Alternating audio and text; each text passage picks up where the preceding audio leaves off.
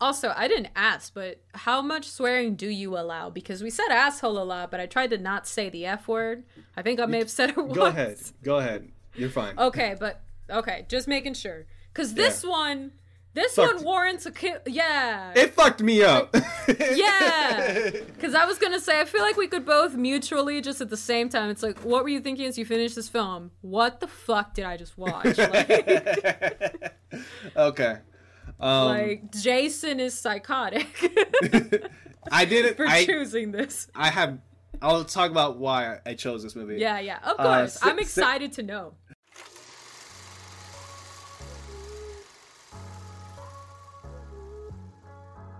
Hello everyone, my name is Jason Ramirez and welcome to Season 4, Episode 5 of the Hit List Podcast. A podcast where me and a guest cross out films from our watch list and discuss them. I'm joined today by YouTuber, actress, and makeup artist Clarice. Welcome Clarice, thank you so much for being here. Hey, thank you so much for having me. This is a really fun time just watching these movies, so thanks so much. No problem. Before we get started, I have 2 questions for you. Whenever you sit down to watch a movie, do you choose something new or stick to your favorites? Oof. It depends on the kind of mood I'm in, because if I have been stressed from, say, like a work day, I want to watch something I know well enough that I can quote that's going to make me laugh. So I might go for like a typical comedy, sometimes a trash comedy, or like Shrek. Because Shrek. But if I'm really interested in watching something new, I tend to stick to newer contemporary films. Usually, ironically enough, I watch like really tragic, like messed up movies. But because I'm like, it's new, I want to see it. So yeah, that's usually it. It's one or the other. I just have to make sure that I'm mentally stable or mentally unstable. What are these newer tragic movies that you're talking about? Like, give me an example. Well, on Christmas Day, my family and I decided to watch The Last Duel, starring Jodie Comer and Adam Driver and Ben Affleck and Matt Damon, and we watched it on Christmas Day. I haven't seen that, but I've heard a lot of stuff about it, so... Yeah, like, you know what it's about, right? Yeah, I know what it's about. Yeah, perfect Christmas movie, right? Ideal. Super ideal. Great for the family. So my second question for you is, what's your favorite scent? What's my favorite what? Scent. Sense. Oh, like out of the 5 senses? No. Like, what's your favorite thing to, like, perfume or fragrance? Oh, scent. Gotcha. Ooh, it depends, because thanks to the lovely panorama that we're in right now, this pandemic, it's actually caused me to have a weird smell distortion. So my sense of smell has been distorted. So there's only certain things that I'm able to smell that smell pleasant. So right now, a fragrance that I'm really liking is a scent by Giorgio Armani called My Way. I really like that one. It's a really nice fragrance. You can buy it at, I think, like most department stores. My Way? And the bottle's pink, so... Yeah, it's called My Way. Sounds like Frank Sinatra. You know? I know, that's what I think of. And then I spray it while just hearing his music. Awesome. So let's get over to the films we'll be discussing today. So we'll be discussing 2 very different, but very similar type of movies, if we do say so ourselves. Mostly Clarice said this because I didn't notice this because I'm a man. We'll talk about this later on. We'll discuss this soon enough. We're discussing Revolutionary Road and Perfect Blue. Revolutionary Road is a 2008 romantic drama film directed by Sam Mendes. The screenplay was written by Justin Haythe, adapted from the 1961 novel of the same name by Richard Yates. The film follows Frank and April Wheeler, a mid-1950s couple struggling to cope with their personal problems and ensuing breakdown in their marriage. It stars Leonardo DiCaprio and Kate Winslet with Michael Shannon, Kathryn Hahn, David Harbour, and Kathy Bates in supporting roles. This film was on Clarice's list. Clarice, why this film? So, it's been years since I've wanted to see this film. Not particularly from, like, me thinking it was going to be, like, one of my favorites, but more because when I was in my last couple years of acting school, I had 2 dear friends of mine in my class who were doing a scene from this movie. And this was the kind of class where it essentially kind of doubled up as a secondary scene study based class towards the end of the year. And because of that, we were given, the program that I went to was primarily focused on teaching actors film and television acting, so on camera acting, which is very, very different from the theater. It's a lot to go into, but it's just quite different in terms of technique. So because of that, they prioritized giving us scenes instead of plays, where most kind of theater major programs focus on giving you plays from Chekhov or Shakespeare. Here, they gave us movies that were contemporary, so that we were working with contemporary writing. And two dear friends of mine did the opening scene for this movie in Revolutionary Road, where they get out of the car and basically it erupts into them just yelling at each other in mid-traffic.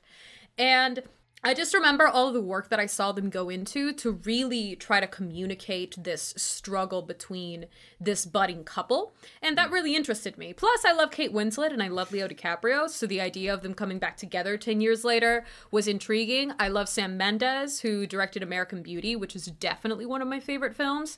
So I was interested in seeing this kind of 10 years, I want to say like 10, 15 years later, essentially different take on a similar story. And that's why I was interested in watching it. Yeah. For viewers who don't remember or just haven't gotten the connection yet, Leonardo DiCaprio and Kate Winslet previously worked together in Titanic. This is like their first time working together since Titanic. Mm-hmm. So yeah, just a little bit of background on that. So what did you think? Oof. I don't know what I think. There was a lot of stuff to think. Goodness. No, the way to put it is, essentially, it's the kind of movie that I didn't think would impact me in the way that it did. It resonated a lot with me in more ways than I expected, because I knew that it was my going into it. I knew that this was a couple that essentially hates each other. I knew about the kind of eruptive fight scene they have at the end, where Kate Winslet basically tells her husband that she hates him, that she doesn't love him. I knew that that scene was coming, and I knew that there was going to be some talk about essentially an unwanted pregnancy, and that was really my whole thing about going into it. But when I saw this film, I didn't realize that this was going to be the kind of story talking about two young people wanting to break out of the norm of 1950s America.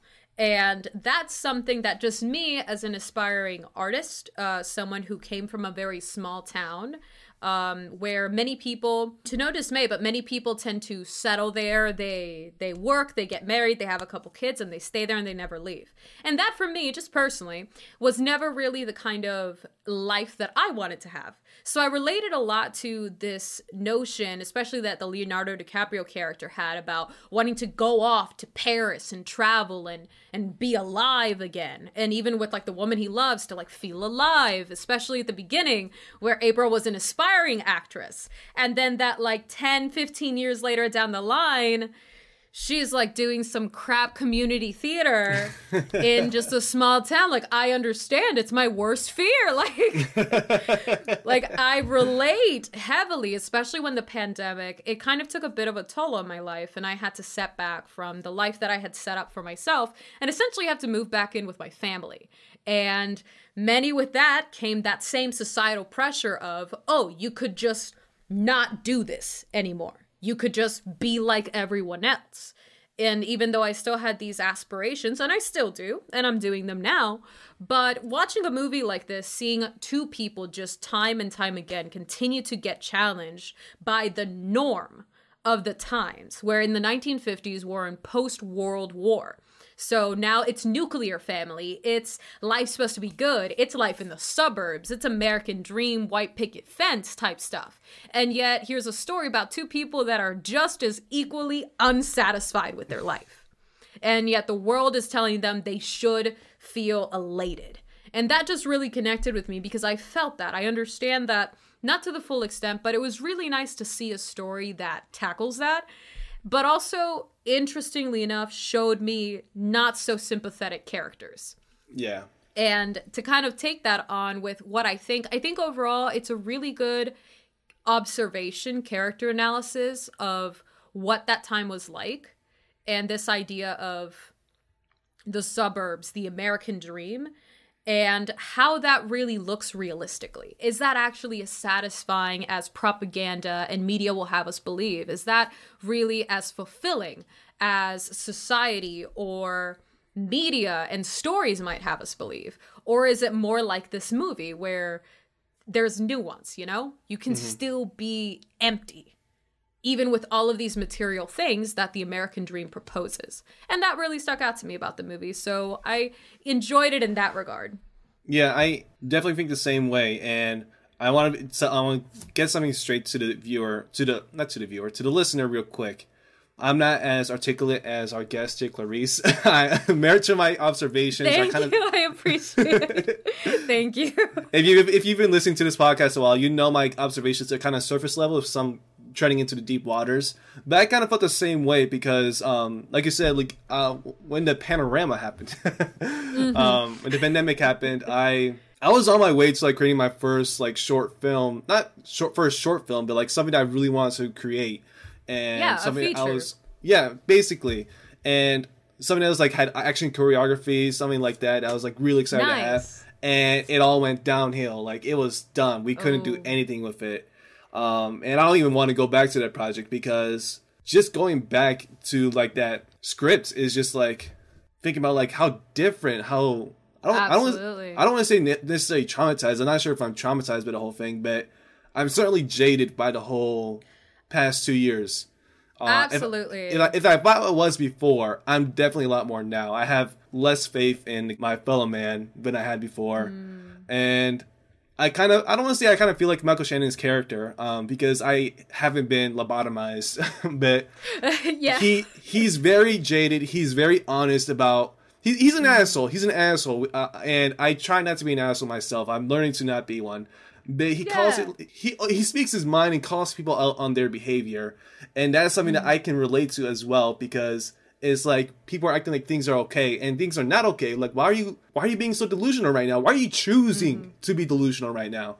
And yeah, that's pretty much what I felt with this movie. I heavily related to Michael Shannon, also because the first role I saw him in was as General Zod in Man of Steel. Of course, yeah. Ever since, I've seen him in like Knives Out. Yes. I don't know what else I've seen him in. I've also seen him in this. Every time, like, General Zod, what's up? Right? But then it's also Michael Shannon, and you realize how great of an actor he is, and you're like, all I knew you from, like, my introduction to you was General Zod? Yeah. In Man of Steel? Yeah, and he's like an actor. He's not like a star. He's an actor, so like... No, he really is. Even to this day, like, I can see him in the other characters, but like, to be introduced to General Zod and to still see him as like the threatening presence that he was in that film, yeah, it just speaks to his ability, you know? Absolutely. But yeah, so we talked about this before we started recording. We're talking about Michael Shannon's character. So who was your favorite character? So, as we mentioned, to give our listeners a little bit more context, I had told Jason before starting this that with that question of who's your favorite character, or perhaps who's your least favorite character, I equally disliked everyone in this movie. I did not have a single person that I was like, oh, I like you. Just because these are the type of characters that are just, they're not evil. They're also not good. They really are just complex people who make terrible decisions and are in a really, really tough spot. However, being in a really tough spot and being traumatized does not give you the liberty to be an asshole. Right. Like it doesn't rebuke you of being a dick. And I found that a lot of these characters were still their own crudish, rude, mean people, but under a facade of sugarcoating. And that, for me, I don't know if any of our listeners are from the South, but I grew up in the South. And that's just triggering at this point. If you show me a passive-aggressive, nice white lady, like, ooh, I'ma leave. No, sorry, but that's kind of what I fear about moving to LA, because I know that's kind of how they are. They're very superficial. Yeah. And it's inevitable. I had to go. But go ahead. Yeah, I was going to say, and the thing with that is, I love that there's a movie that gives me that experience so that I don't have to feel that in my own life. Like, I'd rather have that in the confines of a story that is set apart from me, while it makes me feel things. But but as far as the characters, I really did understand why they made the choices they made. However, if there was any character that I was to say that maybe was like the one that's got my respect the most, like we were talking about, it's Michael Shannon's character. Yes. And for me, the reason why, and I like what you said about understanding this idea of telling it like it is and trying to not be an asshole. But as far as with Michael Shannon's character, the thing that I liked is, one, yes, he tells it like it is. But I like what you said, Jason, about him being like, why are you being delusional? Why are you choosing to react this way? And as someone who myself struggles with mental illness and has been around many people who have some form of mental illness, it is really easy to just get glossed over by able-bodied people. It's very easy to, and it's not to like put it on them. Sometimes that's just what you gotta do. However, seeing that from an outside perspective of, as much as he is very much an asshole, like I said, everyone in this show, and not show, but everyone in this movie is a dick at some point. Some of them more than others. But Michael Shannon is unapologetic about it. And that's what I at least respect. Not that he's mean, not that he does these things maliciously, but it's that he's like, I know what I am, but all of you are choosing to ignore what I am. Right. You're choosing to play this fantasy of this suburban life that is all cushy and soft and warm, and all of you are just playing into this make-believe when you're all just as empty as I am. So he, for me, symbolizes this character of, I'm evening the playing field here. Because they all, if you really look at it, Kathy Bates' character is a mother who doesn't know what to do with her son. Same with her father. So they're trying to play at this facade of like they're a happy family. And he keeps telling them like, but we're not. Stop lying. And then you have the Wheelers, Kate Winslet and Leo DiCaprio character, where they're the ones who are asked by Kathy Bates' character to come in and help her son. They're being seen as like, oh, we're the heroes of this story. We're here to help this man. When in reality, the truth is, none of you are any better than he is. Mm-hmm. And look at who he is, and look at who you are. Guess what? None of you are that freaking special. We're all just the same level of disappointed. And that is a message that I feel like movies don't tend to hit on, that I appreciated this movie tried to tackle. Is this like, you are not better than these people. So the people you see that are beneath you, you're right there too. So get over yourself. Definitely. I come from a working class family. Before my parents came here, they came from poor families, both of them. Except for my mom, her grandfather was a very rich man, but her mother and my grandmother was one of his illegitimate children, so she didn't get any of the benefits of him being rich. She was casted aside, so she also grew up poor. And I've grown up just seeing people in positions of power treat people in positions of service, like not like people like in politics, but people in like service, like let's say. Yeah, of course. Janitors, or people who fix pipes or whatever, plumbers. Yeah, your blue collar versus your white collar. Yeah, exactly. I've seen it, and they've had this facade like white collar people are better than blue collar people, and vice versa. Sometimes, like you see it sometimes now, where like some people are like condescending, like, "Oh, you shouldn't have gone to college. You should have gone to the trades," and I'm like, "We're all fucked up. Like none of us are gonna be." In this current system, we're not okay. So don't try to be a dick about like where you are. Yeah, it's just like, I don't know where I started from. I don't know where I'm going with this, but it's like, I guess people suck. Yes, but I think my hunch is that from you mentioning this was kind of teetering back on that point of like, we're all really equally a level of disappointed. Where, there's no one higher or lower, especially when you look at things like what you're mentioning, which is economic class and status. That, like, things that tell society or media tells us divides us. Yeah. Where really the truth is we're all the same. We're all made equal. We're all the same. We're all made equal. We hold... And most of the... We hold these truths to be self-evident, y'all. Exactly. There we go. America. We're all equally disappointed with our lives. Exactly. And because the thing is, I feel like that level of, I talk about disappointment and emptiness just because that's what this movie felt like. Not in a bad way, but in a sense of, that really, to me, that was my interpretation of what they were exploring here, is that emptiness. And they even say it. It's one of my favorite things that Michael Shannon says to them, is he says something like, oh, the hopelessness. He's like, many people grab onto, I think he said something like the hopelessness, or I might be switching it. I apologize to listeners if I am switching it. But he's like, many people catch the hopelessness, but only you have caught the emptiness. Yeah. And it's very true. I'm from a similar background to you, with very working class, blue collar families, very little education, like secondary education. And I come from an immigrant family. I myself am an immigrant from a different country. So had to come here, learn English, go to school, all these things that, again, the American dream has been so rationalized, especially for myself, and I'm not sure if you'll agree, but in Hispanic culture, especially like immigrant culture, I feel like this idea of coming to America, the land of opportunity, you really do get conditioned in a sense to aspire to this idea of what success looks like. And sometimes that success, especially in the 1950s, could look like the nuclear family.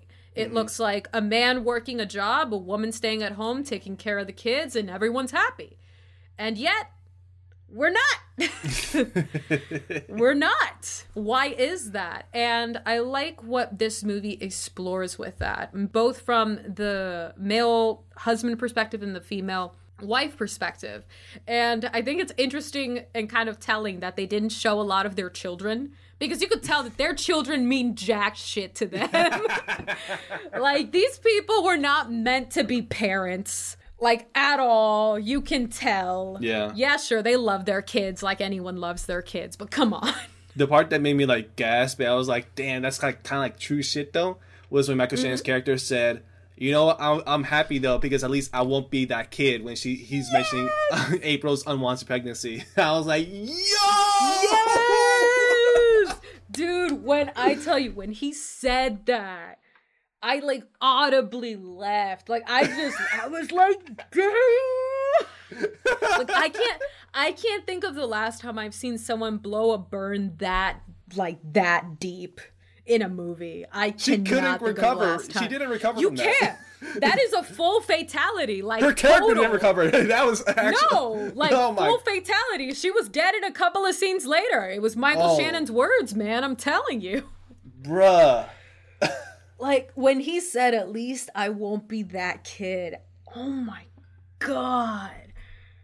Like, and the thing is, again, like, respect to the person for saying it. It's awful. But, like, respect, though. It's like that significant comeback that you just can't help but applaud, you know? Like, you know what I mean? Like, it's just the solidest of burns. It's like that comeback you come up with in the shower after the interaction. Like, oh, I should have said this! Oh! Yes, but he said it. And it landed. And he said it in front of other people, too. Like, that's the one that got me. Exactly. And it's the fact that he's the one being escorted out, all of this, but he lands the, like, final blow. Respect. Honestly. Absolutely. Yeah. Were there any characters for you, before we move forward, that stood out to you other than Michael Shannon, or was there anything else that you really related to or liked that you saw within the Michael Shannon character in this movie? A couple things. So, I forgot his name. He was the coworker of, Frank's, I think it's Frank, right? Frank's character, yeah. Yeah, he was Frank's coworker who sat next to him. Yeah, and then when they're having like their dinner or lunch, or whatever, with the other coworkers, he's like, it probably wouldn't have worked out. He's like, what'd you say? Nah, it's none of my business. Like, yeah, exactly, it's none of your business. I was like, damn, okay, ooh. But like that actor specifically, I've seen him in other stuff. He's a great actor because he fits into every role, and I guess it kind of speaks to how good he is that I always see him as a character, but not really as the actor, so I don't really remember his name. I'm really sorry. I'm really sorry if I don't remember your name. Yeah, I understand. Me too. That guy's a great character actor because I feel bad. I don't know his name. Yeah, But he's done so many great things. definitely. And what was the other one? The woman that Frank's character slept with, like in the beginning, like who he cheated on. Yes. Mm-hmm. I forgot her name, but yeah. I think she's Paul Dano's wife, like in real life. What? I'm pretty sure. Whoa. Did not expect that. Okay. Yeah. I thought What she would you looked say cute. was about her character? Oh, you I just she was cute. She was very cute. She was cute. Did she know he was married? Because like I was checking. He wore his wedding ring the whole time, so Yeah. I don't know. Because I was checking. I paused it once to get something, and I was like, no, he's wearing his wedding ring. So I grew up Protestant evangelical Protestant, and so there's some. I'm not really practicing. I haven't been practicing in a while, but there's some Nice. things I like have a similar background. there's some things that still Nice. carry over. Like I don't drink, I Yeah. don't smoke, I don't do all that stuff. But the one that still sticks out to me is like infidelity. That's like because they talk about it Yeah. so much in the Bible, and Yes. it's something that's like it hurts people. You know, it's like Yes. wow. And if she knew, I like her a lot less. Yes. If she knew. Yes. If she didn't know and he was swinging for her, like, I can Yeah. get that. I understand yeah, that. you can. But if Plus, she she's knew, very young. yeah. Yes. If she knew, I'm like, oh hell no. I know, right? He is married with kids, woman. With kids, though. Barely younger than you. She old enough to babysit him. She's just old enough to dial 911. Exactly, just barely. Like, barely passes the line. They'd still ask for her parents if they showed up at the door. Definitely. And the other final thing I want to talk about is when they're at, like, they're going swing dancing and they're kind of disappointed that they're not going to Paris anymore, but they're trying to cheer each other up. And April is just not having it, you know? And then I've been in that situation many times where, like, I'm at a party or I'm at, like, somewhere that's, like, very eventful. Everyone else is having fun, but I don't feel fine, you know? I don't, Yeah. I don't have the strength to, like, put up a smile. Or if I do, Oh, gosh, yeah. it's just like you can't see that I'm faking. Like, have I gotten that good as an actor? Because I'm not an actor. I felt that many times before. Where like I'm just very disappointed or very sad, and everyone else is around me is happy, or they might be pretending to be happy. Maybe in a situation, but still, yeah, that's something I could heavily relate to. Just that feeling of everyone else around you looks happy, but you aren't. I heavily Yes. relate to that. Yeah, and I think to kind of add to that, I feel like that's very telling as well of I like this question that you posed of I know I'm not happy and everyone else looks like they're happy, but maybe they're also faking. Mm-hmm. Like maybe they're also trying to look like they're happy. Or is that my Something projection? Exactly. Or is it just me projecting from myself? But something I always think about with that is, say what you just said with, you're not willing to put up the effort to smile, which at some point we're all humans. Like there will come a point to that where you don't need to smile. If you don't feel okay, don't smile. However, that can still look like a cry for help, a cry for need, compassion, help from someone. And the people around you may see it and choose not to do anything about it. And that I feel like is really the tragedy in a lot of human behavior, especially nowadays, where we see people every day that are silently screaming and we just walk by because we have our own things to deal with. And it's justified, and sometimes it's not, where if you see a person bleeding out, but you'd rather just get to your job on time, rather just continue smiling and faking it through, but the person next to you is bleeding.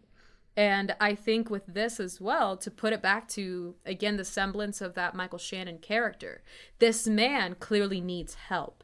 And his whole family, instead of, yes, they want to help him in their own way, not in the way that he really needs or that would really help him get better, but they would rather try to conceal what's wrong with him to keep up a front than really tackle what the problem is.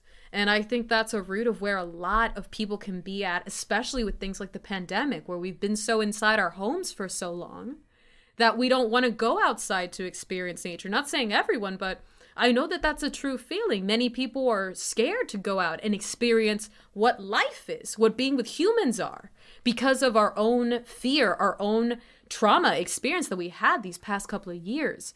And if we get to a point where our humanity is second to our convenience and our livelihood, we really have a problem, because how will we ever be able to come back to connecting again where humanity really is? It comes back to connection with people. And if you are over here in a party and no one is taking the shot to go and find you and try to make you smile, that's tragic, you know? Yeah. I was going to say joke there, but you're spitting, so I chose not to say it. Go for it now. We're laughing. You were saying, talk about connection. How are we going to connect to each other? Well, we're doing it right now for Zoom.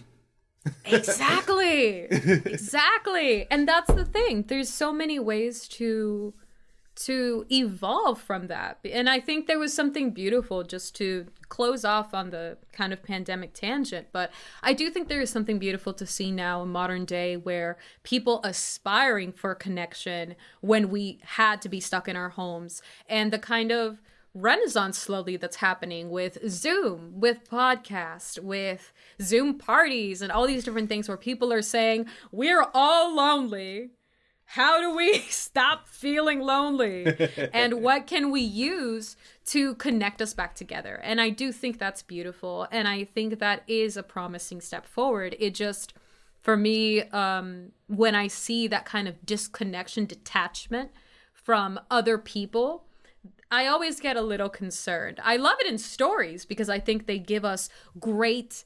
I think at times you can look at certain stories like this with Revolutionary Road as cautionary tales, where it's like, watch the tragedy happen so it doesn't happen to you.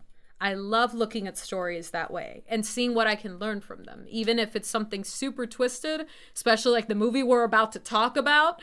But I really enjoy looking at that through stories, because I find that within every story, there's so much you can learn from it. There's so much you can take away from it to then reflect on for yourself to get better and to also better treat people. And if there's anything that this movie really showed me in this aspect, is we're all equal here. Ain't no one, there's a phrase we have in my country. I'll say it in Spanish, so I'll translate it in English, but it'll be like, it says that sometimes people think que ellos son la última Coca-Cola en el desierto. And my mother tells me this all the time to talk about how much I blow up my own ego. But the translation is, sometimes people think that they are the last Coke bottle in the desert. Now, you hear a phrase like that, what does that make you think, Jason? The last Coke bottle in a desert. I mean, if I was in a desert, I'd want water, not a Coke bottle. Exactly. So what does Coke make you think? I'm thinking dehydrated. Yeah. And so to kind of go on that, because of course, if you're in the desert, you want water. But Coke is that, like, it's a soda. It's sugary. It's a little bit more prestige if you were to compare it to water. So if you're taking yourself at the sense of egoism as a Coke bottle, but putting yourself in a desert that is dry and all you want is a drink of water, you're trying to elevate yourself past the situation. So she'll say that, and this is a big phrase we have in my country. We'll say that to anyone when they feel like they're just they're trying to put themselves above other people. It's like, you're over here thinking that you're the shit when you are just like all of us. It's not to say, it's not to insult somebody. It's to say, hey, check yourself. Like, check yourself and get humbled a little bit. Because you don't know what these other people are going through. And if anything, that's really what this movie, Revolutionary Road, what I really got out of it. Because as much as, like I said, I did not like these people. I did not like these people. But I watched their story. And I can sympathize and try to understand their actions. Still have my thoughts about it, but I get it. I get where they're coming from. And I like that there is at least a story that tried to explore that. And I think to some aspects, Sam Mendes did it effectively. I do think that American Beauty is a far better work that takes a similar subject matter. but does it more effectively. But as far as your filmmaking, like your composition, your costume design was great. I think they did execute what they were going for. It's just, you really have to look a bit deeper into a movie like this to get it. Because I feel like as much as it tries to have substance, it slightly kept it in the surface. Would you agree or would you disagree? Can you repeat the question one more time? I feel like this movie tried to really go for substance, but ended up falling a little bit flat into just surface level. Would you agree with that? I heavily agree with that on that aspect. And I think I'm not sure if I said this during recording or if I said this before the recording, but I kept waiting for this movie to hit, but it just didn't for me. Yes. And they did all the surface level stuff great. The lighting, the cinematography, the costume design. They even had like actual physical newspapers. They designed and used actual copy and paper from that era for that. That's cool. For that scene, just for like the New York, the Grand Central Station in New York. And to make it look even more realistic. Yeah, and they actually used Grand Central Station for one of the scenes, just for like they're not even there long. They just use it for like one cut swing, and they did a lot of stuff great to make it look like it's in the 1950s, right? Yeah. On that level, they did a great job. Beyond that, like as far as like going deeper, from the surface, I think they could have done a better job. And that's my opinion. And I am not the most articulate man, like I said, so I can't really discuss why I feel this way. But I just felt this way, you know? Yeah, absolutely. And the thing is, you don't have to be a scholar to know when a feeling or a message hits and doesn't. Yeah, we're all human, like we know. So I like that you said that. You're like, I can't really articulate why. I just know that I feel it. I think that's pretty darn accurate. It's true. I was waiting for it to hit. And I'm still waiting for it to hit. So as far as the story in itself, I guess to wrap it all up with the question that you had, what do you think in regards to this like 50s perfect suburb life? Do you think that ever really existed?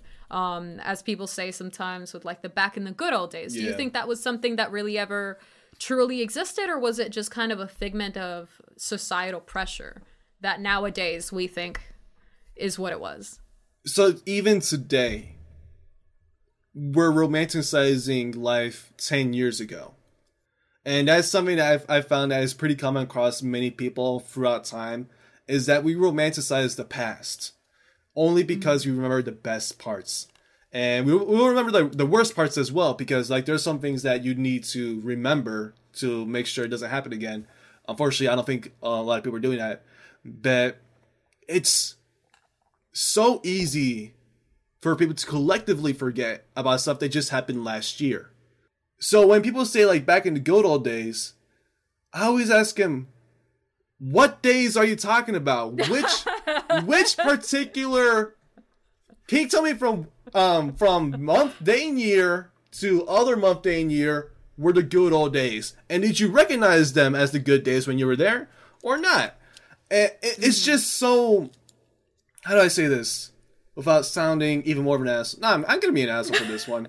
That's all right. When white people say, "Oh, back in the good old days, we didn't have that." Well, back in the good old days, many people didn't have rights, and back in the good old days, you could collectively say whatever you want because people were afraid that you would retaliate by killing them, or as you even said this before, like if you were a woman and you went against your husband against something, you could be institutionalized for being quote unquote hysterical.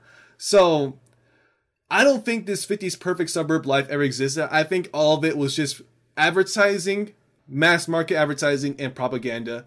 And yeah, that's the whole thing. And we see it today. And I said this like, why are you choosing to be delusional? I talk about this in regards to like COVID, where people are saying they're like, oh, we're going back to normal. And I'm like, we are never going back to normal. And even normal wasn't good at all. If you haven't learned the past 2 years, if the past 2 years haven't taught you anything, how like what we had before wasn't good, what will? What will? I could give I'm not gonna go into too much detail about this because I'm already gonna go off in a rant, and and we're talking about movies today. It's all good.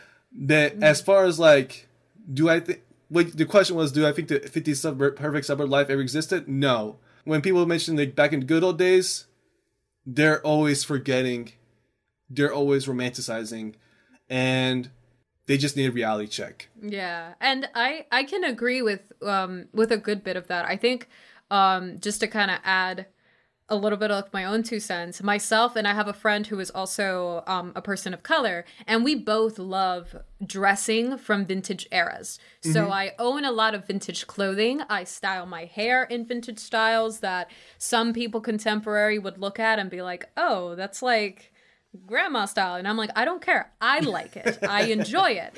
But then sometimes when people will see myself or my friend dressed in our like vintage outfits and we look like pinup models, like we look like people from like women from the 1950s, they're like, oh, don't you wish you lived in like the 1950s, or do you feel like you were born in the wrong decade?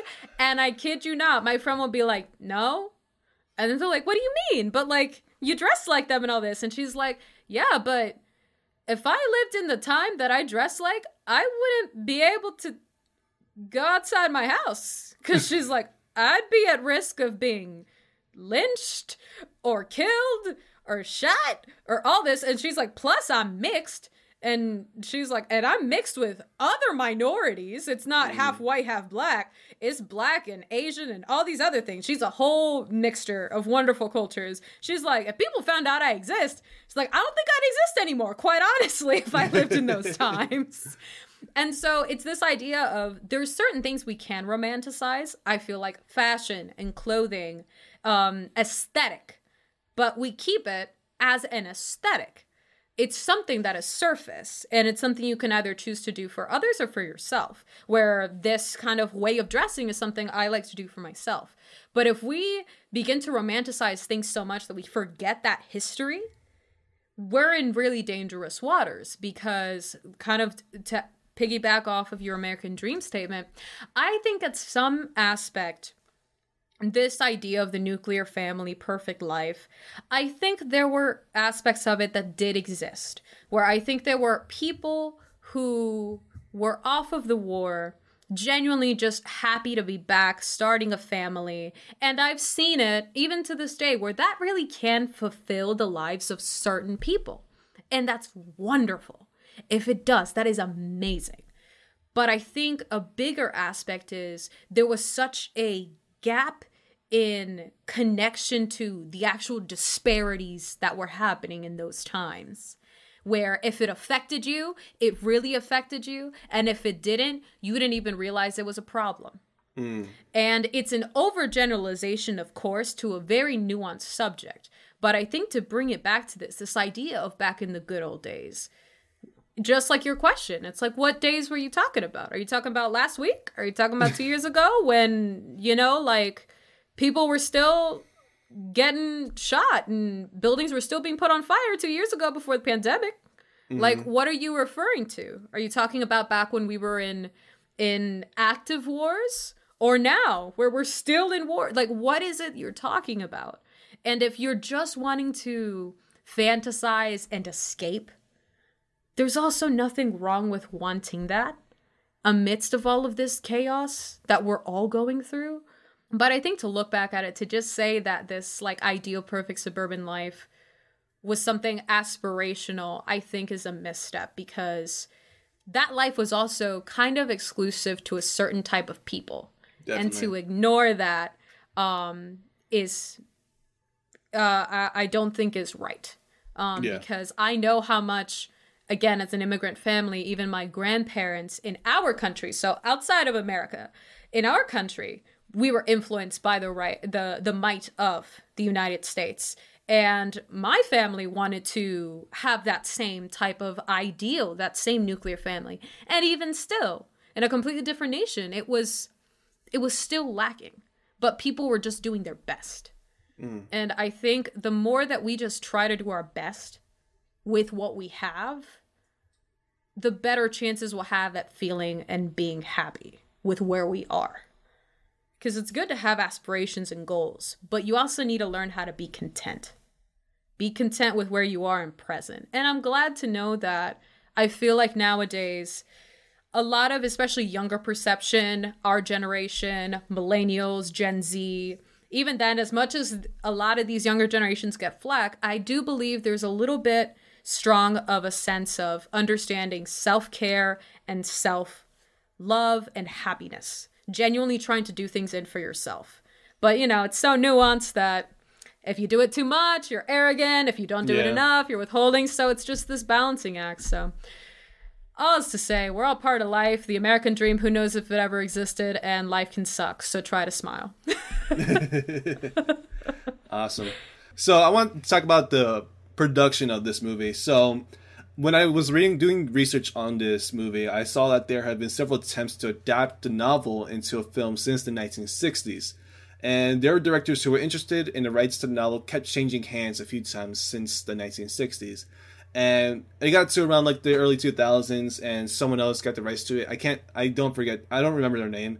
But when that script finally like got in front of Kate Winslet, she convinced Leonardo DiCaprio to star in the film and her then husband, Sam Mendes, to direct this film. And speaking of the use of color in this film, even though I wasn't speaking of it, I just not very good at transitions. He was not, but he really wants to talk about it, so just let him have this. So, in the beginning of the movie, there's this flashback where they're at this party, they see each other from across the room, and they talk to each other. And the color in this during the flashbacks, they're always warm colored. Contrasted to the current, quote unquote, current time, it's very cold. There's a lot of cold colored. It's not a lot. It's very muted as well. Yeah, it's a muted, cool colored palette. Definitely, when it's in the present. Especially when you see Frank go to work. It's full of people, but there's muted colors. It's just beige. Yeah. It's just shades and shades of beige. So it just really shows how, like, they were happy then, but are they really now? They're not. No. And they show April's world in this movie as well. You kind of see this when she's taking out the garbage, when she's at home. It's very colorful, like where she lives. Like, there's a lot of green, but it's empty. There's no one else in sight. And she's just there. She just has her own form of loneliness. They both have their own form of loneliness. Yes. Frank is surrounded by people, but he's lonely. I can relate to that. Yep. And April is at home by herself in an empty neighborhood. Isolated. I can also relate to that. So it just shows like they're both lonely. Moving on to cinematography. So I didn't realize until I saw the credits of this movie that Roger Deakins, the great Roger Deakins, was the cinematographer for this movie. And I thought that was got Roger Deakins. He did Blade Runner 2049, right? Yes. Mm-hmm. Yeah, and he also did 1917, also with Sam Mendes. And he did Shawshank Redemption. Exactly. Yeah. So I never thought this would be up his alley, but apparently he really wanted to do this, and as they used natural lighting as much as possible. And, I believe it. And even in that house, so I want to talk about that house real quick. That's a real house. They searched over 200 houses. They looked at over 200 houses, and they found one that was like just the right size, like not too big to show that they're not that wealthy, and not too small so that the people can actually film in there. So it was just I was gonna say to fit a crew. Yeah. It was like the right size. Cool. And the actual homeowners gave permission for DreamWorks to actually dismantle or remodel the interior and exterior just so they can make the movie. Wow. So Mendes wants to make it feel like a claustrophobic dynamic on set. So that's why they decided to choose a real house instead of like building their one on set. That makes sense, yeah. And even the neighbor's house, like that was also there. It just happened to be there. Wow, that's really cool. I'm sure listeners might know, but in case y'all don't know, it's so common now. Even then, like it's so common to just go on a soundstage, build the set, like have the set. As much as it might be expensive, like filming in a real house in a real on location area, that's cool. That's really cool, especially if they're filming off of natural lighting, because that makes sense. I remember in one of the final scenes with Kate Winslet when she just goes out to the trees. I remember looking at that and being like, yo, is this just natural lighting? Because all the shadows looked like, I was like, I don't think they're using any lights. I was like, I feel like they're just filming at daybreak. And now you tell me this, I'm like, wow, that's so cool. And I can imagine someone like Roger Deakins would want that. Yeah. Because just creatively, it helps tell that story. And just like you said, with Sam Mendes wanting to create that claustrophobic feel, I don't know if you've ever seen how many people in a crew it takes to film. Okay, just for a quick example, because that's the first thing that came to my mind. Don't judge me, people. But I don't know if you know how many people it takes minimum to film a sex scene. But I'm just picturing that tiny kitchen with like 20 people in there just filming them on a countertop. I'm like, you want to talk claustrophobia and awkwardness? I think Sam nailed it. I thought you were going to say, like, do you know how many crew members it takes to change a light bulb? Yes. Oh, none. man. You just give it to the gaffer. But yeah, so before this, he also worked on Deakins. Before this, he worked on Mendes' Jarhead, which was shot with a combination of like jib and handheld camera equipment. And he also did that with this film as well. And he went even the extra mile for this. He analyzed every light fixture in the house, and there was like the street lights for, remember like in the street when they had that fight in the street? Mm-hmm. He wanted street lights to give a particular rectangular tapered light. And for an argument in the Wheeler's front room, he wanted a ceiling fixture that was sitting like down and out in a fan shape with a hard edge. And it's like, Deakins, like, this is okay. why this is why he has Oscars. Like, it's that level of like minute thinking in the details that like ain't nobody else care. Ain't not a single other person care. But Deakins cares. And all we know is we see the difference. Because I will say, if there's anything about the movie, the shots are impeccable. Mm-hmm. So many of the shots. They're interesting. They're well curated. Like that combined with, because I could talk a little bit about the costume design just to bring it up. It's very interesting to me watching this movie, as how I mentioned, I'm someone who really enjoys the aesthetic of vintage era. And what I mean by vintage era is I'm specifically talking about times between the 1920s, 1930s, 40s, and 50s. I enjoy the 60s a lot as well, but they're just very different types of fashion. Mm-hmm. Especially the 50s, which I'm quite familiar with. The 50s was a very colorful time because the 40s was muted because war. So they had to ration out fabric and color. So things were less colorful during the 40s. And in the 50s, it first became this wave of the war is over, happiness, color, and life. And the fact that those roles are basically reversed in this film, where now we're in a muted 1950s, and the late 1940s, early 50s is now this colorful livelihood. That's very interesting because you see it in the costumes. April wears so much blue and so much muted yellow, where Frank wears a lot of beige. He wears a lot of just central, like, corporate colors that, again, it just makes them look like, and then you combine that with Deakins' whole thing about how a shot looks, his whole shot composition, and you just have a great characterization on how these are two people that are very muted with their lives.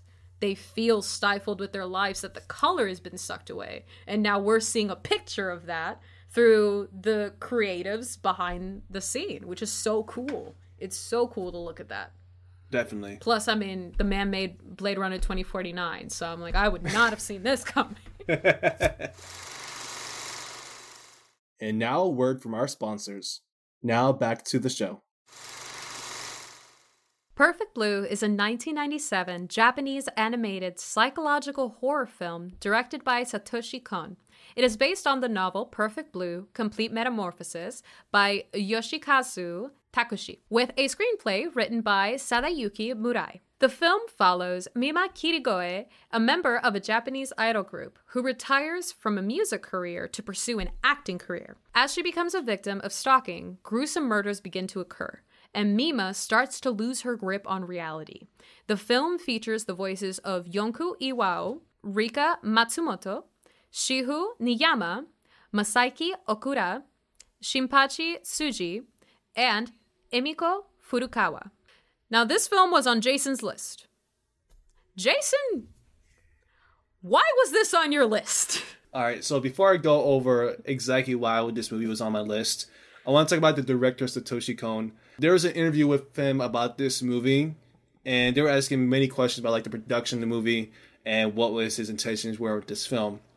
So this movie is very confusing. Mima is losing her grip between reality and fantasy. She doesn't know what's real. She doesn't know what's not real. And we're along for the ride with that. And he said that was the point of the whole film. They really wanted to keep the audience guessing. And they wanted to do it right from the beginning when they were starting to write the script. And they originally planned for it to be easier to follow. But then they decided, like, making the audience guess a little more, they can just draw their own conclusions from their own imagination. He thought that'd be a lot more better to do. And he thought that was, in the end, that was the right decision to do. And we could talk about whether that was like the right decision or not. They just wanted to be elusive, and the ending wasn't nearly, apparently to him, according to him, it wasn't nearly as vague as their original intention. Yeah. And really? Now, yeah. They didn't notice how many quick cuts there were while in production. From their perspective, they didn't really go out of their way to confuse the viewer. They didn't really do anything out of the ordinary with making a film. They just saw this as another film to make and just did all the ordinary things that you do for production. They just didn't see anything special for it. And his message about the film is pretty long and convoluted. I don't think he really put into any thought about the message of the film when he was asked this question. But he ultimately said, "You're ultimately the only person who could truly find a place where you know you belong." That was how he ended the quote. I can give you the full quote, but I don't want to. So we're going to skip that. That's so interesting. I'm going to look up that quote later. I'll give you the video. Okay. Sounds good. Now, as to why this was on my list. Yes, please explain why you chose to traumatize me. Okay. I didn't choose to do this. I didn't know. I didn't know this movie was as fucked up. I didn't know it was as fucked up as it was. I knew it was a horror movie. I didn't know it was that fucked up. So, have you heard of this YouTuber named Every Frame a Painting? No. Oh, I think you'll love this guy. I don't want to say he's the OG film scholar on YouTube, but many people imitate his video styles that you might even notice today. He started his channel back in 2014. He doesn't have that many videos, and he doesn't continue to do those videos now. But they were so influential that it kind of like changed my way of seeing films when I came out of high school. He made me see Jackie Chan in a different light. I love Jackie Chan, but he made me appreciate his greatness even more. Yes. And he's what got me into, what's his name, Bong Joon-ho, before everyone was on Bong Joon-ho's, before Parasite, way before Parasite. Yep. And he did a video about cutting and editing, and he used Perfect Blue and he used Paprika, both from Satoshi Kon as a director, as examples. Yep. So that's why it was on my list. And this one has been on my list since like 2014. So I just never got a chance to see it. And I thought, now's the time. Wow, I'm honored, honestly. That's so long of a wait to see a movie. I'm honored that you chose to see it this one because, I mean, as much as I'm giving you flack for, how much of a mindfuck this is. Like, I really do appreciate the introduction to this film because this is a fantastic work of art. Yeah, if there's anything been of the such, especially with the subjects it grapples with, this film is impeccable at how good it tells its story. So I'm glad that you chose to finally see it, and now I got to enjoy it too. The fact that I wasn't spoiled for 8 years is impeccable. I knew there was murder in it. I knew that much. I knew she was losing her grip on reality. Yeah. I knew it was about a musician turning into an actress trying to change her career. That's all I knew. Everything else I had no idea about. And the fact that 8 years I never knew. Yeah, that's wild. I just loved it. I loved it. Absolutely. So, how traumatized are you? Okay, by what you've seen, Jason? This movie fucked me up completely. Let me tell you this. I even said this on Twitter. There was Jason Ramirez before Perfect Blue, and there is Jason Ramirez after Perfect Blue. Okay, I had no idea what I was watching. I loved every single second of it. Now. And I don't know who I am anymore, but I don't remember who I was. Are you even Jason? Who is Jason? Who am I? But yeah, the thing I loved about this movie is that you have no idea what is real. You're along for the ride with Mima, and they just show perfectly she'll be in one scene, say one line, and then all of a sudden she's somewhere else in a different time. And it's like, whoa. There were no clues that we were in this situation before. And yeah, it's just like, I loved it. And I always have a hard time focusing on, I think it's gotten worse throughout the years, like having a hard time focusing in movies. But I focused for this movie, and even then, it threw me for a loop. Oh, so, yeah, absolutely. I was taking notes and everything, and I was still like, for a moment, I didn't know if this was going to be some like science fiction twist, and I was wondering if she was like trapped in a time loop. I kid you not. Yeah. I think I saw too much Dark and Arrival and all this other stuff that I was like, oh, is she like in a wormhole? Like, that was my thought, because it's just the sense of reality is they distort it so well. And I love that you mentioned about this YouTuber analyzing the quick cuts and the editing of this movie, because the editing is impeccable. If there is an example of how editing can create a story, it's Perfect Blue. Because the sense of distortion and genuine psychosis, disruption of your own reality, the fact that the frame is the exact same and you don't even notice the cut, that she is now in a completely different place. That's awesome. It's so cool that they pulled that off as many times as they did in this story. Yeah, and I also want to do like a quick, how do I say this? Quick reminder, because I don't give these as much anymore. This spoiler warning for this movie. Yes. If you have not seen this movie and you're interested in watching this movie, stop listening to this podcast. Go watch it and then come back and see this. Go watch it. Come back. We'll still be here talking about it, needing to go to a meeting. We'll be here. If you don't care, well, that's on you. Keep listening, I guess. If you have watched the movie, keep listening. What surprised you the most from this film? We talked about the quick cuts and edits. Let's talk about like the story in this film. Ooh, okay. What surprised you? A lot. It has been, I will say, it has been a long time since I have been this consistently surprised by a singular film. I have seen a good couple TV shows in the last year and a half that have had a good couple of moments of surprise, like genuine earned surprise that I've really enjoyed. But this movie genuinely had me like twisting my head, looking at my notes, deciphering stuff like a detective, trying to figure it out on a first watch. And I just kept being in awe of everything it was throwing at me, because I genuinely didn't know what to expect.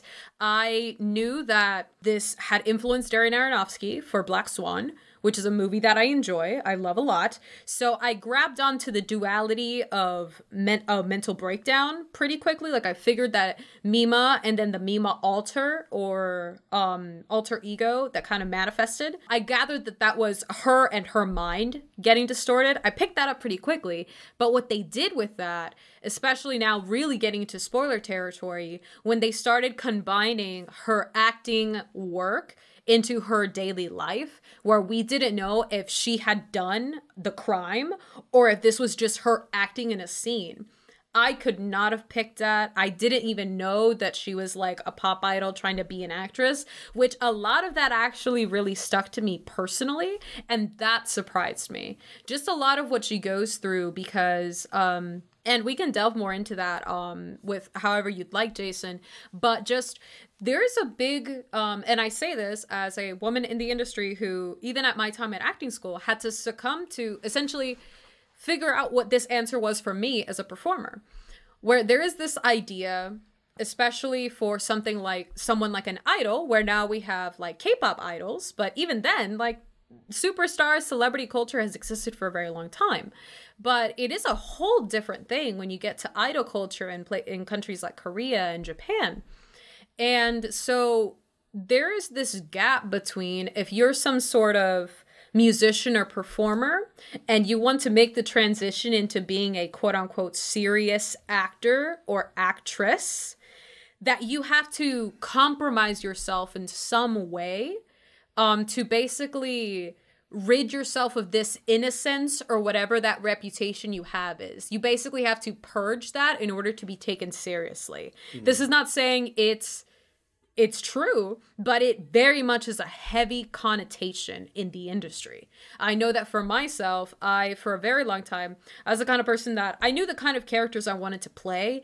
I tend to gravitate towards like serious drama as well as comedy because I just enjoy lighthearted nature, but I really do love delving into deep, disturbed characters. However, when I was younger, when I was much younger, around my teens, when I was first getting into my acting school, there was this kind of air where sometimes my acting coaches would tell me that I was like cute, quote unquote. They're like, you're just being cute right now.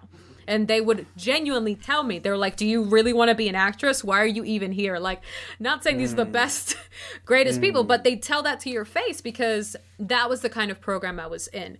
It was a conservatory. It was very strict on like, if you were doing crap, they were like, why do you even want to be here? Do you really want to be taken seriously? Do you think anyone will take you seriously as an actor? And with this idea of Mima having to do this very sexually overt scene, as well as the rape scene that she had to do, I, as someone who had to portray a very similar situation. There's a quote from Sarah Paulson where she's talking about the sensory experience of inhabiting traumatic experiences for film. And the thing that actors do that is tried and true about life, but we tap into it for our work, is that the brain and the subconscious does not know the difference between truth and fiction. It just knows what is. So what you can do is manipulate it to believe something is happening, and your brain will do the rest of the work, and it'll be in your body. It's what actors do. If you are about to kill someone or if you are going through a panic attack, you can trick your brain into believing that's happening, even though you're in a completely safe environment surrounded by a crew, and you can inhabit that emotion, that feeling to tell that story. When it is things that are so serious, like what she has to do, and I myself as someone who's had to do it before, Sarah Paulson said, she said something along the lines of, and I'm paraphrasing poorly, the things that you make yourself experience doesn't leave your body when they call cut. It stays with you. And sometimes you might be able to get out of it, and sometimes it will take you moments, it'll take you hours, it could take you a day because it stays in your body. Your body is being traumatized and it doesn't know that it isn't real. And that's a responsibility that I think, as far as, this is just something I care about a lot, and it made me connect and empathize a lot more with Mima, is to have to do that. Like when Rumi cried, watching Mima have to do that scene, I so connected to her because I've seen that with friends of mine, and I have been Mima in that situation where you're compromising so much for the sake of art, but if it's something as superficial as just to be taken seriously, there's a much bigger issue in terms of whatever system put that into place that has to make someone feel like this is what they have to do to be taken seriously. Why can't their work be enough? Why can't the work stand for itself? It's not saying like it's a good or bad decision. It's just, why couldn't I not have to do this to myself? Why could I not cover up? Why is it seen as liberating? Why is now my innocence taken away from me because I've done this? And now Hollywood or the industry or my audience will no longer see me as the pop idol. And that's just something that I know is very prevalent in the entertainment industry. You can see it with artists nowadays, like Lady Gaga, where she went from an amazing musician and now she's an Academy Award nominated actress. But there's so many times that this compromise, and not just for females, for all people in acting, where if you come from some particularly deemed, like whether it's lesser or it's like more lighthearted background, you have to do some crazy stuff. You got to go through the method or something to be taken seriously, when you could just do good work. You can just do good work and eat some ice cream and then go home and you're you again. I had a teacher who told us when they were first teaching us this very thing, it's called sensory training for any listeners that are actors that are interested, where she told us, she had us all get into incredibly emotional, borderline pissed off, traumatic, violent states. And then she told us all to calm down, get out of it. And some of us were still staying there because it's a very strong emotion. You can imagine, especially a lot of the guys who were there who chose to tackle a lot of anger. And our teacher straight up told them with like the most callous like response. She's like, "It's not real. Eat some ice cream. Like, what's your favorite flavor of ice cream?" And then they're like angry, and they're like, "Chocolate." And they're like, "Chocolate with what?" They're like, "Rocky Road." And they're like, "Yeah, like with the marshmallows." They're like, "Yeah, like the marshmallows." They're like, "You should get some ice cream." He's like, "Yeah, I'll get some ice cream." They calm down. So it's just the way that you can put yourself in these states really connected with Mima. That surprised me the most. And just to put it all together, it's so much that goes into the work of acting. But then when you add this story of this disjointment of reality and then the toxic fandom on top of that, which is a whole group of people who feel like they know Mima, who think they know Mima, who think they can speak on her behalf when the real person is telling them, "I want to be an actress, I was a singer, but now I want to do something else." And now a whole group of people outside of who you are telling you that you are not even yourself because you don't fit into their idealized fantasy of who you are. That's enough to mess up anybody. And I love how this movie takes that on. Because Mima is literally fighting for her life, for her ability to do more than what she was told to do. And she pays the price at the end for not meeting her fans' expectations. The fact that other people can have that much control over an image of somebody, that image can come to life and take your life away from you, is a great metaphor to what toxic parasocial fandom culture can do to celebrities.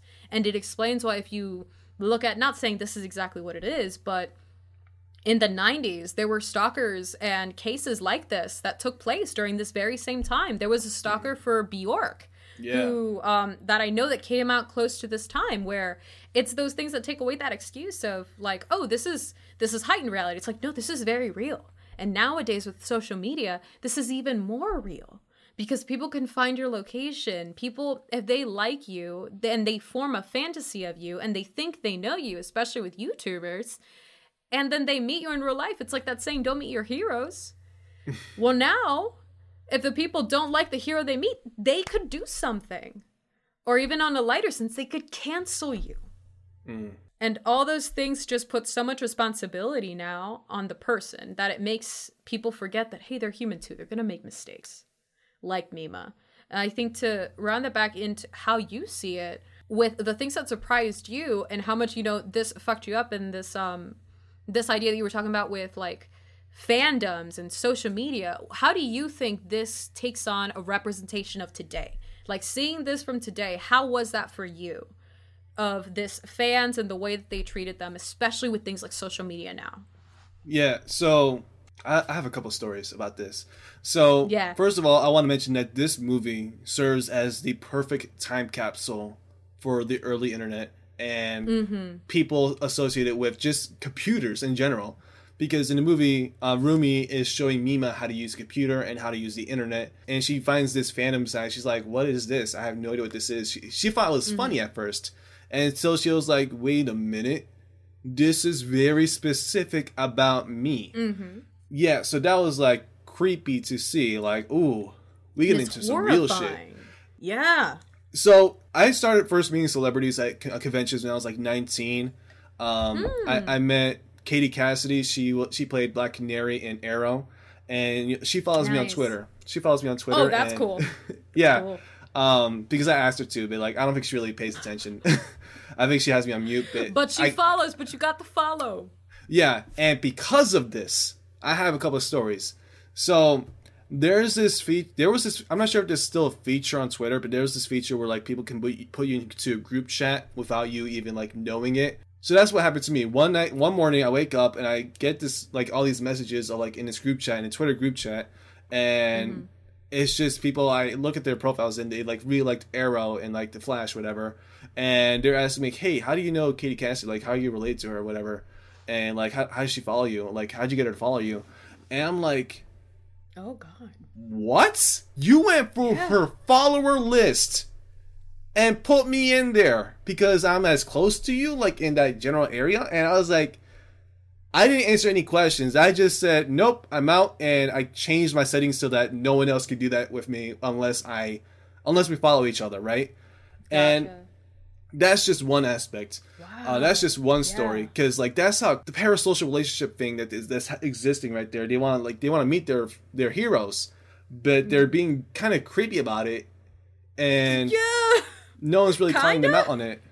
And so another aspect of this is that a few years later, I won a contest to go see Hamilton, and I was Lin-Manuel Miranda's guest throughout the whole day. And I was starstruck. I love Lin, so what? I have a whole YouTube video on this. It's not the best video. Oh my god. It was like 2018. I was young. I was 21. That's awesome. The thing is, I was just introduced to Hamilton the year before, and I was obsessed throughout the whole year. And then I got to meet him. I was like, whoa. That's and insane. I brought my friend along, my best friend, because she holds me in check. You know, like she's my best friend. Yeah. And I just basically told her, if I'm freaking out, if I'm acting like too much of a fanboy, check me. Exactly. Luckily, I was on my best behavior. The only time I freaked out was when, after seeing Hamilton, we went up to our hotel room, and I freaked out like, did this day just happen? Yes. And as you should when you're away. Yeah, when I was away. I was like, what the fuck just happened? Did this day just happen? Very paraphrasing, but even before that, so like when we went from the Kennedy's, because it was in DC, so the Kennedy Center is right next to the Watergate Hotel, right? You've been to DC, right? Yeah. Yeah, so you know, it's like literally a short walk away, but we had to go in a car because if Lin started walking, people will like crowd around him and ask him for autographs. And he's very nice. He'll do it. He'll take pictures, but it'll take him forever just to get to the Kennedy Center. Absolutely. Which is like less than a 5-minute walk away. Literally, it's that close. So we had to go in these big black cars, in separate cars, just to make sure we got there. We got there a little late, like just on time to get there. And when we get there, there are people already waiting for photos, right? Yeah. And that makes sense. But like, they're like fans. I get that. I probably would have done the same thing. Like, and we get there and we see the show. Once the show ends, we go back in cars again, back to the hotel. And there are people there waiting already. They know he's going to be at that hotel, right? Like, they're already paparazzi. There's this one guy I remember specifically. He broke through the doors to ask Lin-Manuel for an autograph. And he was like one of those like people who put these autographs online. So he had like a poster board of 6 magazine covers, like Entertainment Weekly and magazine covers of Lin as Hamilton. And he says, Lin, can you please sign these? I'm just thinking like, this dude just like broke through the doors. And I'm walking I'm like right on Lin's left, right? Because like there was like security guards in front and to the right of him, but there was no one on his left. So I was like covering him on that left. And I was like, don't worry. Left. I'm a big guy. Left. I'm a 6'1", 250, and I know martial arts. So I was like, nice. Lin, I got you. And we're like walking. And this dude like wrist breaks. I'm like, what? Oh my goodness. And Lin's like, I'll sign one, because he knew that situation, and he signed it, and he kept asking for more. The guy kept asking for more, but like after that, we just went up to the elevator, and the other security guard replaced me. Like, hey, I got this. And I'm like, okay. And then we're in the elevator to go upstairs to like the after party. And I said, hey, Lin, don't worry. I know Kung Fu. I can protect you. Oh my goodness. And I bet you felt so like a badass, didn't you, when you told him that? Because you're like, don't worry. I know Kung Fu. It's like... And like they all laughed. That was the intention, for them to all laugh. I would have fucked someone up if they touched him. Yeah. Oh, I believe it. But yeah, so what you're saying about like social media and fans. So with that aspect for Lin, that was like a little bit more like meeting people in real life. And for the Katie Cassidy story, that's for like I hope it's not as common, but I think it's more common of people like trying to track these people through their mutual followers. And I would say the Katie Cassidy story creeped me out a lot more than the Lin-Manuel. Absolutely. Because Lin had security. Lin had people around him. Yeah. And because, you know, it's a little bit more, you're able to control your environment more when it's in real life. It's this virtual world that there's so many outlying factors variables you have no idea even exist. Because, I mean, look at you. Like, you're just one person in, who knows, a swimming pool, an ocean of people that this woman, Katie Cassidy, follows. And there were people enough in the world to literally care meticulously enough to scroll through, find your name, and then put in the energy to ask you questions, find your information so they could message. Like, that is scary. Yeah. That is scary that information is out there and that's the world we live in. Yay. So we see this as well with current fanboys and fangirls, or like the fandom, like in general, fandom in general today, where they have so much more access to the celebrities, right?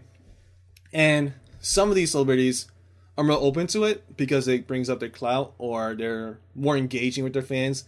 And I don't see any fault in that. What I do see some faults in is that some of these fandom people are getting a little too powerful.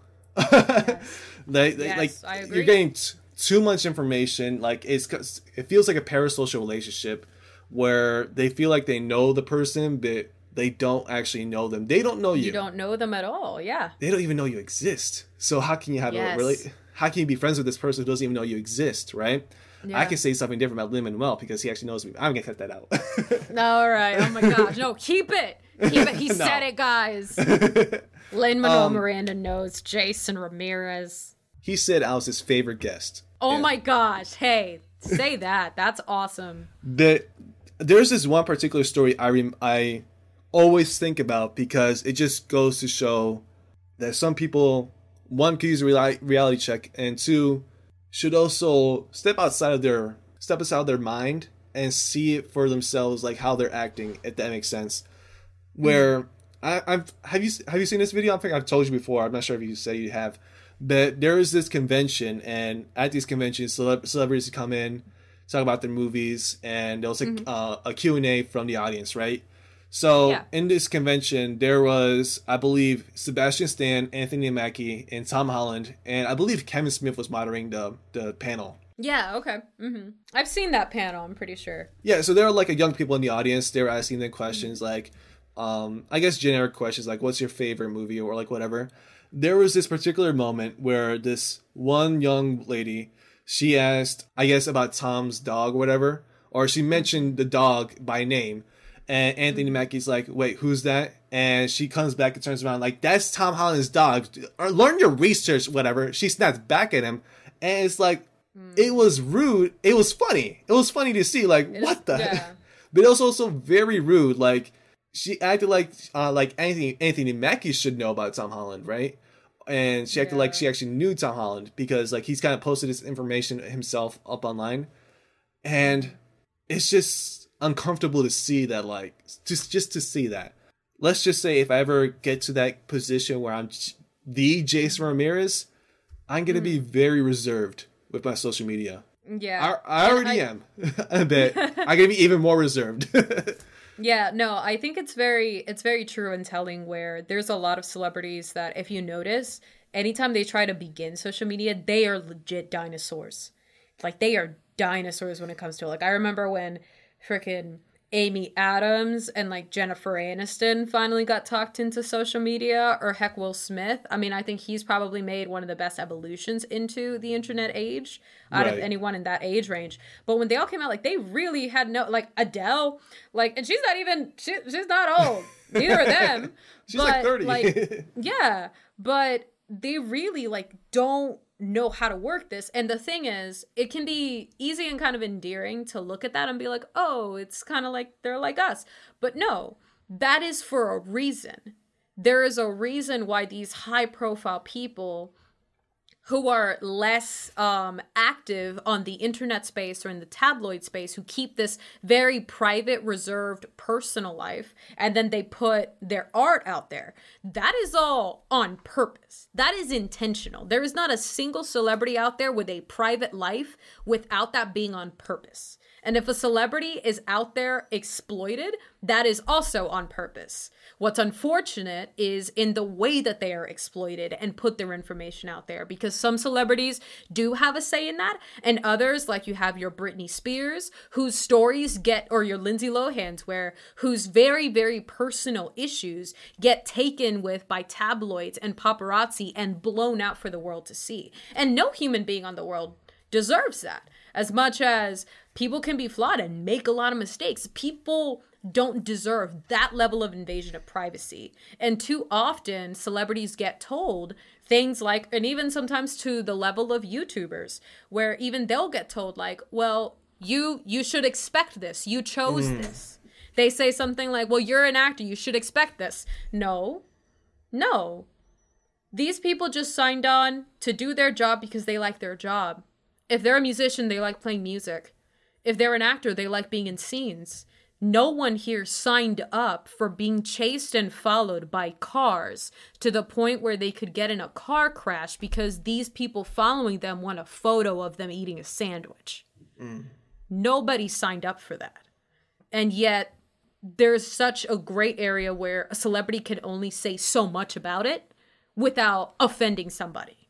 Definitely. Or hurting or risking destroying their image. Definitely. That's the other thing, where they're in this very tough spot where it's not to say like, oh, Phil's so sorry for these millionaires and billionaires. Like, it's not that. They're all people. Thing is, these are all still people. And if that's something that you would want, I'm just a big believer of that. Treat people the way you want to be treated. I'm just like, if you would want that same kind of treatment, how dare you? Like, how dare you come at people when they're going through all of this? That's just another human being. They're no better than you and they're no less than you. And vice versa. Like, just let people live and respect their art, but don't let it go to these degrees that Perfect Blue shows us. Where if there's a guy over here willing to kill for the sake of his idea of a perfect idol, like, sir, you gotta check yourself. And not just her, not just him, but also Rumi, who also didn't want her to become an actress. She also wanted to keep her as that idol. I want to get back into this movie. Did you see that coming? I feel like I saw that coming up until the last minute, because like remember she woke up in the apartment and Rumi was there? I was like, wait a minute, that's not her apartment. Oh my god, it's Rumi. And then at that moment, she came in with that outfit. Did you realize at that moment, or did you realize sooner? I realized that something was off and that Rumi was tied to it when she said, we're going back to Mima's room. They were in the car and Rumi had picked up Mima somewhere and she just goes, yeah, don't worry. She said something along the lines of, yeah, don't worry. We're going back to Mima's room. And I audibly gasped and was like, what the no, that's the name of the website. That's the name of the website. Rumi, what are you on about? And then after that, I was on edge, just waiting for the other shoe to drop. And I was like, and then when I was like, yeah. I did not think it was going to be that kind of a twist, but I saw something coming when she said Mima's room, because that's the name of the website. And so I was like, no, it's not her apartment. It's not her apartment. Yeah, that's something I really... I don't know how to work on that, but like I realize these things a little too late. I don't realize as soon as other people, but it's like, oh, what? Why didn't I see that sooner? You know, but I guess it just helps with the experience as well. You know? Yeah.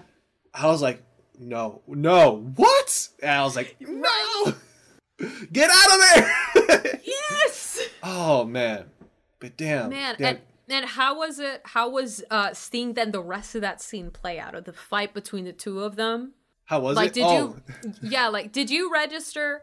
Well, actually, here's my first question. When you saw Rumi, how did you register the story? Because I feel like it's up for interpretation. I don't know if there's a finite definition of what's happening, but what did you interpret from that scene of seeing it go from the Mima, like, avatar to Rumi to the fight to then, like, Mima again? Like, what did you think was happening? Like, what do you think the story was there? Like, in that final scene, like the chase scene? Mm-hmm. Yeah. Like, what do you think was happening there that they were trying to tell? I'm very interested in hearing what you thought. Again, I'm very surface level with this. But I think the virtual, that's what they call it in like the interviews, the virtual Mima that you see, like just like the Mima alter ego. That's how Rumi wants to be. That's who she wants to be. And I think in what they were showing there was Mima running away from Rumi, but they also want to be more stylistic with it and show how Rumi saw herself. So, and there's this one scene where she's running alongside a mirror, and it's virtual Mima in like quote unquote real life, and Rumi in the mirror, right? Same outfit. So my thing is, for everyone else, people, there weren't any people in this scene, right? This is like late at night. There weren't any people in the streets. But if there are people in the streets, they'll see this older woman chasing down this younger lady. They would have seen that. But we didn't see that, because I guess also in part right here was how Mima was seeing this situation play out. Because I feel like she felt Rumi was the other Mima this whole time, and she could have been the whole time, because she also went through her own situation, her own psychosis, and that was all happening at the same time as Rumi doing this crazy ass shit. She actually murdered these men. Oh man. But and that's the thing, because for me, and I don't know if this is like completely wrong or like a different interpretation, because I still don't know. I'd honestly have to see the movie a couple more times. But what I was interpreting was, yes, it was Rumi, but I thought that the virtual Mima had come to life and possessed Rumi. Oh. That's what I thought. Because I thought it was like the virtual Mima is in control in the same way that she manipulated Mimania, the stalker, to write, and in the same way she manipulated other people. I thought she just did the same with Rumi, and this time just like inhabited her body. So I thought it was like Rumi doing this, but also it's the virtual Mima just trying to become like the real Mima and kill the other one. And I don't know if I'm completely off there, but that's literally what I thought. Like, that's what I thought was happening especially when they were stylistically like cutting in between. So when like I thought that Rumi was going to die, I was feeling worse because I thought it was like the Rumi that cares about Mima's still there, but like the bad or virtual Mima is like inhabiting her. So like she wasn't escaping, but it's really her, but it's not her. Like, that's honestly what I thought. So now I'm rethinking a little bit, especially because then that throws me off in the ending scene because, you know, like Rumi being admitted to the hospital. I thought it was that she was like, she got essentially messed up from some sort of possession thing and that she wasn't going to be the same because that messes with your mind. But that's what I thought. What did you think? So you might learn a little bit more about me. I don't like the fantastical element of that, you know? Yeah. Because it just ruins the experience. Like, oh, it was all a dream the whole time. What? You know? Yeah. It has to be, for me, it has to be grounded to some sort of reality based on what the film presented throughout the whole show, right? Throughout the whole thing. So, not that I'm saying you're wrong, because even Satoshi Kon, he said this, he left it up to interpretation of the audience, based on their own imagination. My own thing was like, Rumi has been doing this from the beginning because from the very start, she wanted her to stay being a pop idol. And I guess after seeing all these decisions she had to make, she was very upset with the Fumima's rape scene in that show. Yeah. She was very, like, I would be upset too. Like, this, it looked real, right? And absolutely. I guess like from the jump, she was very much like, you should stay a pop idol. And I think she was a fan the whole time. The whole time she was a fan. And she was incredibly possessive. Yes, she was incredibly possessive of Mima. She was her handler, her agent. Like that's the kind of position that you are in power of the idol. So essentially, you're the person calling the shots in the idol's life. And that's a very powerful position to be in and can be very corrupt because a lot of times it's managers or agents that are the ones who usually end up being the behind the scenes reasons that stars have breakdowns. Right. It's because of that. Yeah. Yeah. And it kind of felt like she wanted to be her mom, essentially. Yeah. Because like when I first saw it, I was like, is that her mom or those her parents? Like they're trying to decide her future for her. Like very much in line with how many parents try to do the same for their own children. They're like, oh no, she's just this woman that was hired to do this job to try to keep up her image. And I guess she got down to the level of deception because you see her actions were try to keep her back, make her go back to being a pop idol with that letter bomb that appeared. And that stuff always scares me because I'm like, letter bombs? Like, you went through the trouble of making a bomb that will be delivered and hoping it would go off when that person opened it, when the intended target opened it. That has always creeped me out, right? Absolutely. And then when it hit the other manager, they decided not to call the police. I was like, what? that was a letter bomb. Yeah. And then you kind of see like, because if the police got involved, they probably would have figured out it was Rumi the whole time. Oh yeah. Mm-hmm. So for me, I just think it was Rumi. I think it was all Rumi. I think the image of virtual Mima that was Mima, and that was also a combination of Rumi wanting to be Mima. Yeah. Okay. I get that. Because for me, I think at some aspect it's Rumi. Like I think a lot of certain things were definitely curated by Rumi.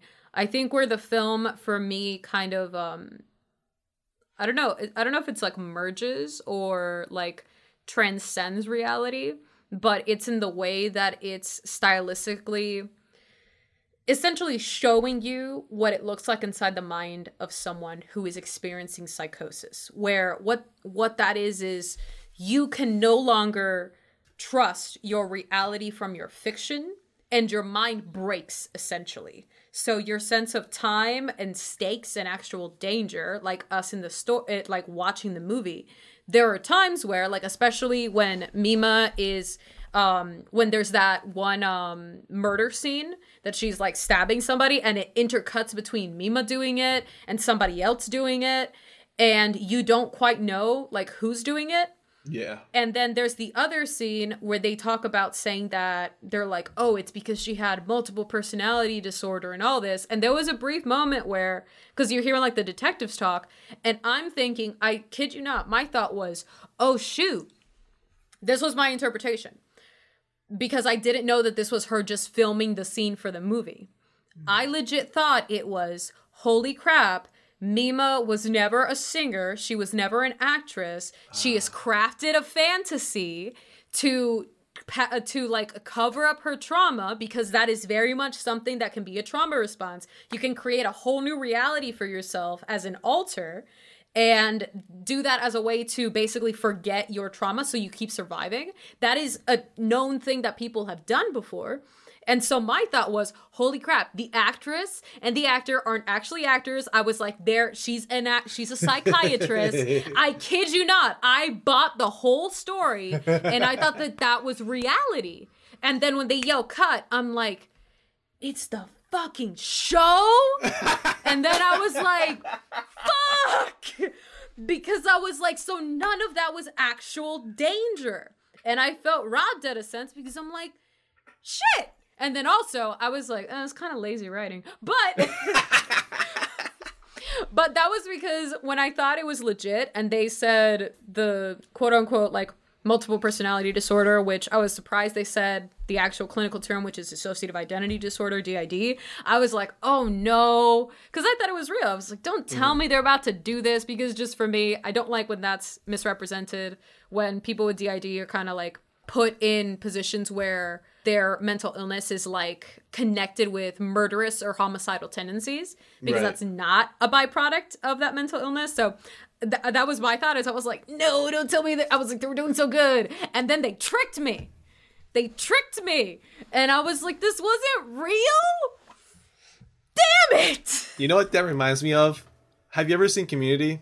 I have seen some of Community. I've seen like episodes here and there. So I might spoil it a little bit, but there's like this arc in season 3 where the group is kicked out of the school, and the one character in there who has Asperger's, he has like his mental illness. He kept saying like the dean isn't real. They replaced him with someone else, and they think, stop it. But he was right. The guy who worked security actually replaced the dean with a lookalike, so he could take control of the school. And so they thought he was crazy. So before they find out, they go to this group therapy session, and the therapist there is like, none of this is real. Greendale was a mental institution. What you're telling, this is a shared delusion that you're sharing. And they cut back to a scene that shows all their jokes and interactions from that whole season in like an mental institution where like they're all wearing white. It's an all white room and doing all this stuff. They're being observed by these doctors, whatever. And they're like, wait, none of that was real? And then they get out and then they're like, wait a minute. that doesn't make sense. And they come back into the therapist room and they see him trying to get out the window. He was never a therapist. He was an actor hired to gaslight them. Oh my god! Because they're like, Greendale is real. I have a backpack with the Greendale logo on it, Greendale Community College, and I have several photos of me at Greendale. Who are you? And that's when they find out that the dean actually has been replaced. Their friend wasn't having the delusion, and they go back and save the dean. And that's what that reminded me of. Oh, I see the connection there. That makes a lot of sense. I mean, dang. But honestly, to put it that way, that's a very lighthearted, funny way to put. Imagine how Mima feels. Yeah. In the middle of all of this, because it's not funny for her. It's freaking traumatizing and awful to her. I mean, like I can't even like begin to fathom that idea that you think one thing is real, and then you blink, and next thing you know, it's a completely different thing. Like that's such a mind fuck, because then you can't trust your own self, and something that I just know and have experienced myself. And I even think Revolutionary Road shows that to some aspects, with the Kate Winslet character towards the end, where she started becoming a bit more manic and angry. And both of these characters, in their own ways, were getting gaslit, either by themselves or by the people around them, of being like, no, but you have nothing to worry about, but you're overreacting, or you're feeling this way, you're feeling that way, being told how you feel. And when you're in a state like that, personally, just as I've been in that before, there is such a demeaning, like, I don't know how to say, degrading feeling when you know maybe you're not right in your head, but you know that what you're experiencing isn't right. And someone else tells you that what you're experiencing that's bad is okay. Right. It's this sense of your own autonomy. Like, you are not within your right mind. So you're no longer, that right for you to say no is removed from you. That's what I mean. It's kind of a long-winded way to say it, but that's what I mean, is when you look at someone who, per se, let's use the word hysterical, if you see someone who you think is hysterical, and all of a sudden they start telling you, kind of like Abed was saying, where he's like, no, the dean isn't real, he's been replaced. That sounds insane. Right. But that person, as much as maybe they're not in the right mind, they're still saying the truth. It's so easy to undermine, demean, and just talk down to people based on the way that you perceive them. And I can imagine for Mima, she's literally losing grasp of her own reality. And one of the people she trusted the most, Rumi, who has handled her for all these years, is the person inciting this mania. Right. Like, oh my god! I want to talk about the ending. Like, the last words said in this movie. Did you watch the English dub, or did you watch the subtitle version? I watched the subtitled version. I watched it in Japanese with English subtitles. Okay. So, depending on how you viewed it, the endings are very different. If you watched it in English, it's still Mima's voice. She says, no, it's the real thing. Because she's responding to, like, that question of, like, is that the real Mima? Is that the real Mima? Like, she wouldn't be here. She's like, and she says, she looks in the mirror, and she says, no, it's the real thing. And the Japanese, original Japanese voiceover, it's Rumi's voice. It's not Mima's voice. And she says, she doesn't say no, it's the real thing. She's like, who else could it be? Yeah, she says, well, where I saw it, it was like, no, I'm real. And it's Mima's face. Yeah. It's Mima's face, but I didn't recognize that was Rumi's voice. That was Rumi's voice. Oh my god, because that's what I was wondering. Like, I noticed there was something off. I would probably not have thought that was Rumi's voice, but it felt almost like, again, just kind of, it's kind of glossed over, and obviously I think differently now, just kind of hearing your own interpretation, but it's kind of still going into that possession type idea. Not like a witch possession, but in that sense of, like, Mima in the body isn't the Mima we followed. It's either the alter or Rumi or whoever else in her. And that's what made me, like, when she was like, oh no, I'm real. And then the movie cuts, I was like, what? What? But yeah, that's how it ended. And I'm like, My God. what? I want to talk a little bit more about the production about this movie and a little bit of Satoshi Kon as director. So the other film I watched of his is Paprika, which served as the inspiration for Inception. And when I saw it last year, I was so mad I didn't see it sooner because from watching this film, I'm probably gonna see Paprika. Yeah, it's same amount level of fucked up. Yes. So basically, I saw Inception when I was 14, and that's what inspired me to become a filmmaker and a musician. And for a little bit, I also wanted to be an actor.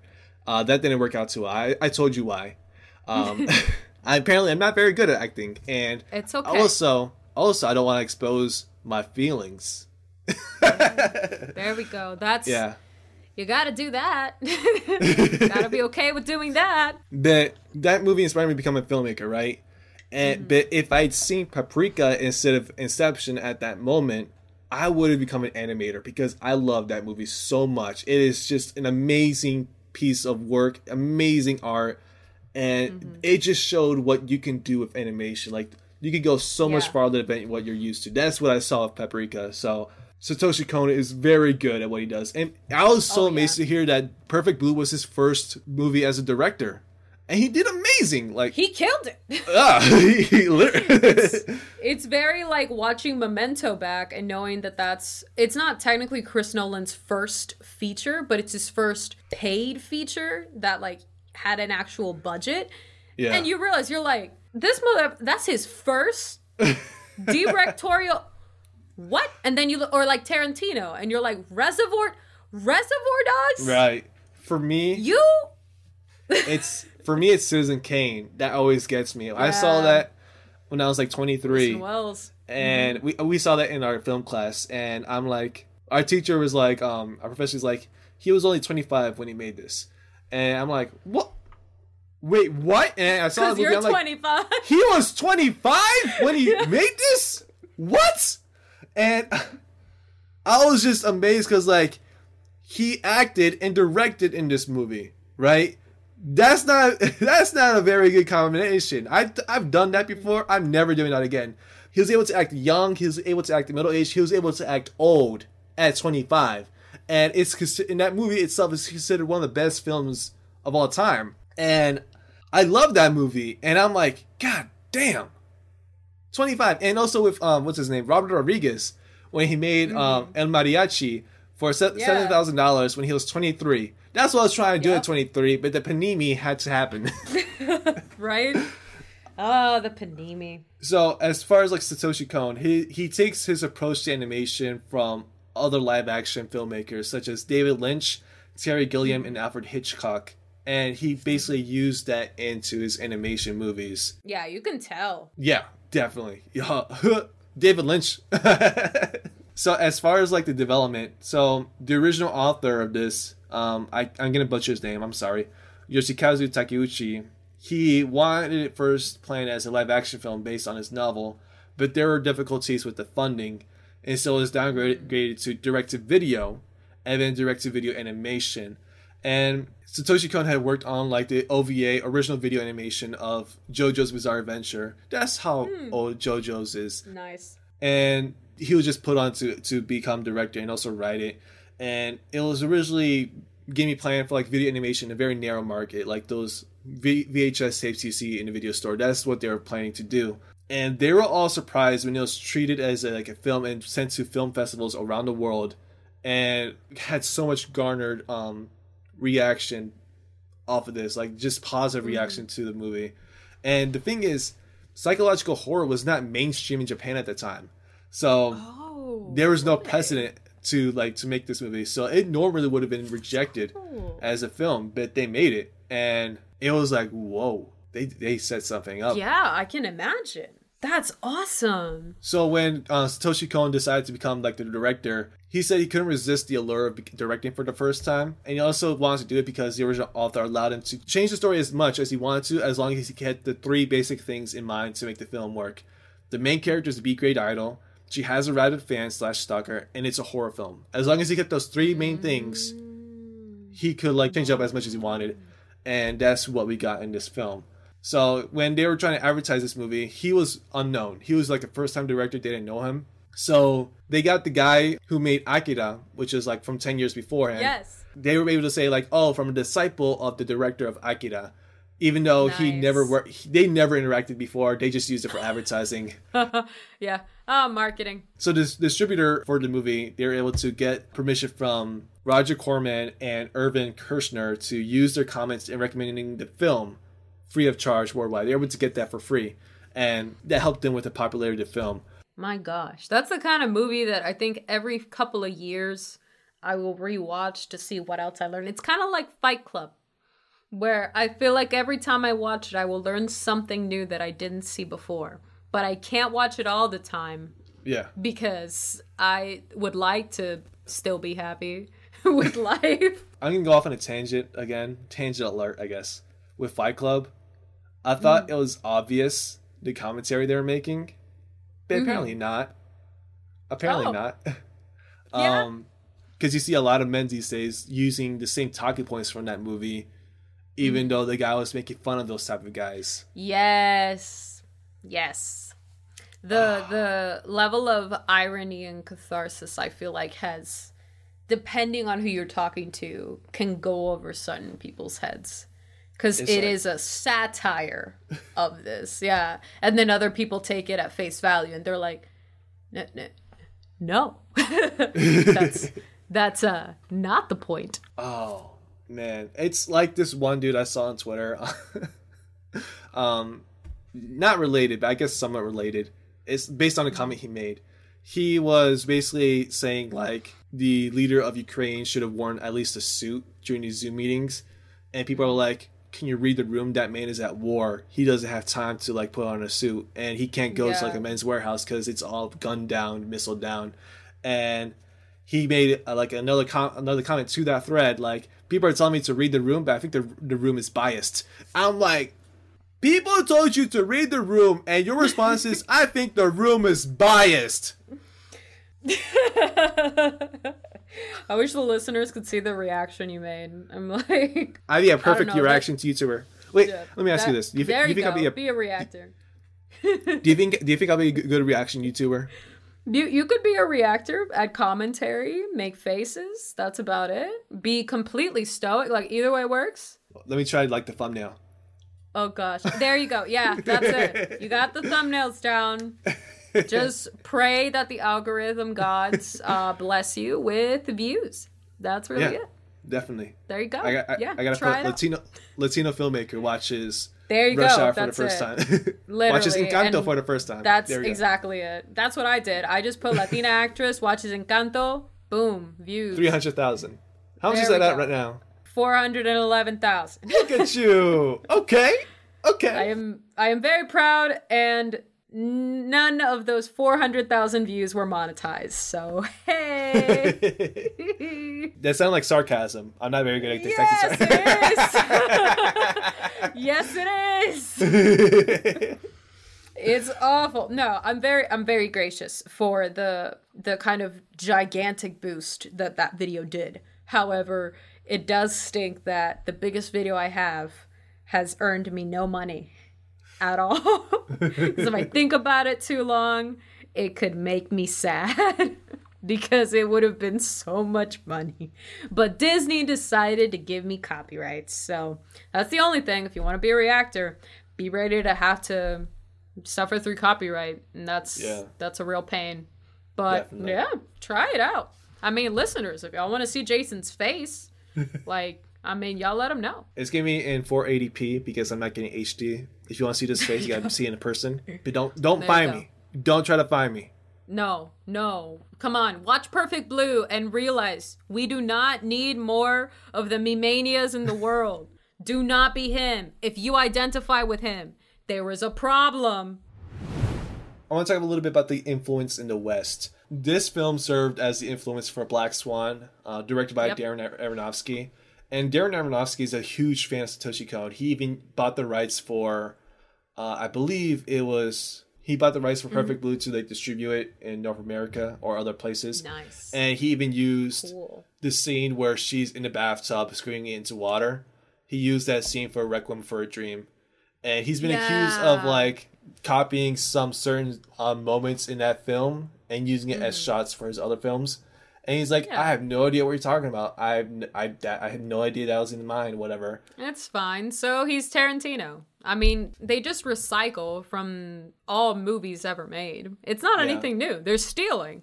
Like, it's... Tarantino says it best. He's like, the thing is, a lot of great artists think they, like, copy, but no. Great artists steal. You just steal it. And that's what they do. That's it. Just don't plagiarize. Like, I will say, I do think there's a difference between taking a shot from a film, putting it in the context of your own film, which is like film recycling, essentially. And then plagiarizing, essentially taking somebody else's work and passing it off as your own. Which happens so much at this point. It's just the films are so damn old, no one realizes it's plagiarism. Unless it's like a 60, 70-year-old person being like, no, I've seen this movie. And then they're like, I saw this movie back in the 60s. And they're like, nah, Grandpa, you didn't. This is made in 2020. And he's like, new. Yeah. And they're like, no, I saw this. But so Aronofsky got the rights to distribute it, which is insane. I'm sorry, that was wrong. He bought the remake rights to Perfect Blue. Oh, that makes sense. Yeah, for like the frame for frame scene in Requiem for a Dream. Nice. So I mean, that's some genuine love for the material. For me, it's just always a thing of give credit where credit is due. Because, I mean, I can understand not everyone's going to take the time or care to, like, educate themselves about the world of film. But at least if you're the person making it, acknowledge that you're stealing or acknowledge the inspirations you had. Because if you come in here being all like, oh, this was our idea and it's never been done before, I'm like, come on. It's like we've had stories now for almost since the beginning of time. It's like, I promise you what you're telling now is just a new form of telling a story we've seen before. The mediums at which we use to tell these stories is what's changed. So that concludes our conversation today. Thank you so much, Clarice, for being here. I really appreciate you coming on here with your articulate. And I don't want to make it sound like I'm being insensitive about this or like ingenuine, but I love your articulation. Like it was like thank you, a breath of fresh air. You know, like I'm not like this. So, perfect contrast. You know, I'm surface, you're depth. You know. Thank you. I really appreciate that. I'm glad. And I hope that in the exchange and the conversation, it was able to get you even more, because I think you really had a lot of really good points, too, of things that you thought of that kind of went a little bit deeper than just the surface. So I hope that you saw that, at least, with the conversation, too, because I had a lot of fun. Thank you. I had a lot of fun, too. So I want to ask you, great. Were the movies a hit or a miss with you? Oof. Okay. Perfect Blue is a complete hit, and Revolutionary Road is like a barely passive hit. It's like it could have been a miss, but it hit because where it needed to hit, it hit. If that makes sense. But Perfect Blue is the knockout. Like, that is most definitely a hit. If I am talking to friends about fucked up movies, that's on the list, and they all need to go watch it alone. I would say the same thing, except so Perfect Blue, immediate hit. As soon as I started to fuck me up, I was like, oh, I need this shit right into my veins. This is into my veins. It was a hit. It was a hit for me. Yes. Revolutionary Road, unfortunately, was a miss for me. Yeah. I think you can tell, like, I didn't go into as much detail about this movie because I didn't really care for this movie. It's sort of a pattern with this podcast. If I didn't really care about it, I didn't talk too much about it. So, as far as, like, that movie, great production, great actors, it just didn't land with me. And also, it doesn't help that it's not my type of movie, you know? Yeah. I like fun stuff. I realized stuff? Perfect Blue is fun? It's a fucked up type of fun. Okay. Revolutionary Road, when I watched it, I kept thinking about Before Midnight. You know? Because I just watched that for like another episode of this. It's like about another couple that are fighting. Before Midnight had a better ending than Revolutionary Road. At the time when I saw Before Midnight, I'm like, ooh, I'm not sure about the relationship still going to happen. And then when I saw Revolutionary Road, I'm like, ooh, at least Jesse and Celine are still alive together. Dang. Yeah, that's fair. That's fair. So Yeah, for one, it just isn't my type of movie. I'm not a particular fan of period dramas. Also, it's very dramatic.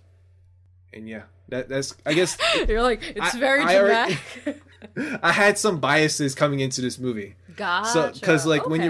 when you said you want to watch this, I was like, okay. Oh no! At least you held off until now, and now I'm Yeah. seeing why. It's like, it's all right. It's not rubbing salt on the wound. It's okay.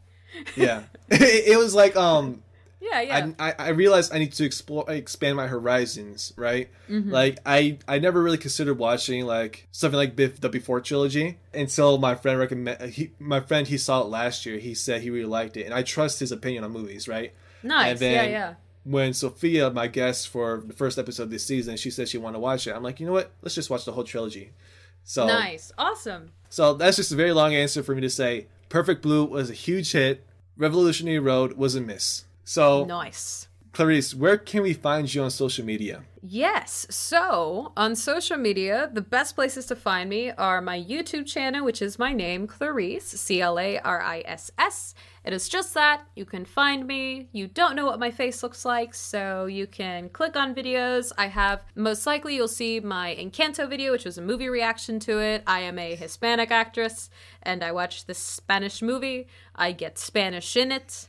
It's entertaining and fun, and now I'm able to make money off of it, so if you would like to support me, I would really appreciate it. But you can find me on YouTube, and if you are interested in occasional posts on the gram, I have an Instagram. It's callme_Clarice. That's about it. I rarely ever post, but if I post, it's usually announcements about the YouTube channel. I also have a Patreon. Patreon is patreon.com/callmeclarice, and that you can get full-length discussions if you enjoyed this podcast and kind of hear my thoughts with Jason and things like that, and like more analytical discussions and things about film. I have all of that on my Patreon. Much longer discussions, talk about the art of filmmaking and acting and personal stories too. So if any of that sounds like fun and you thought it was cool, come out and support. That's all for today, folks. You've been listening to the Hit List Podcast. My name is Jason, and until next time, cross off a new film from your list.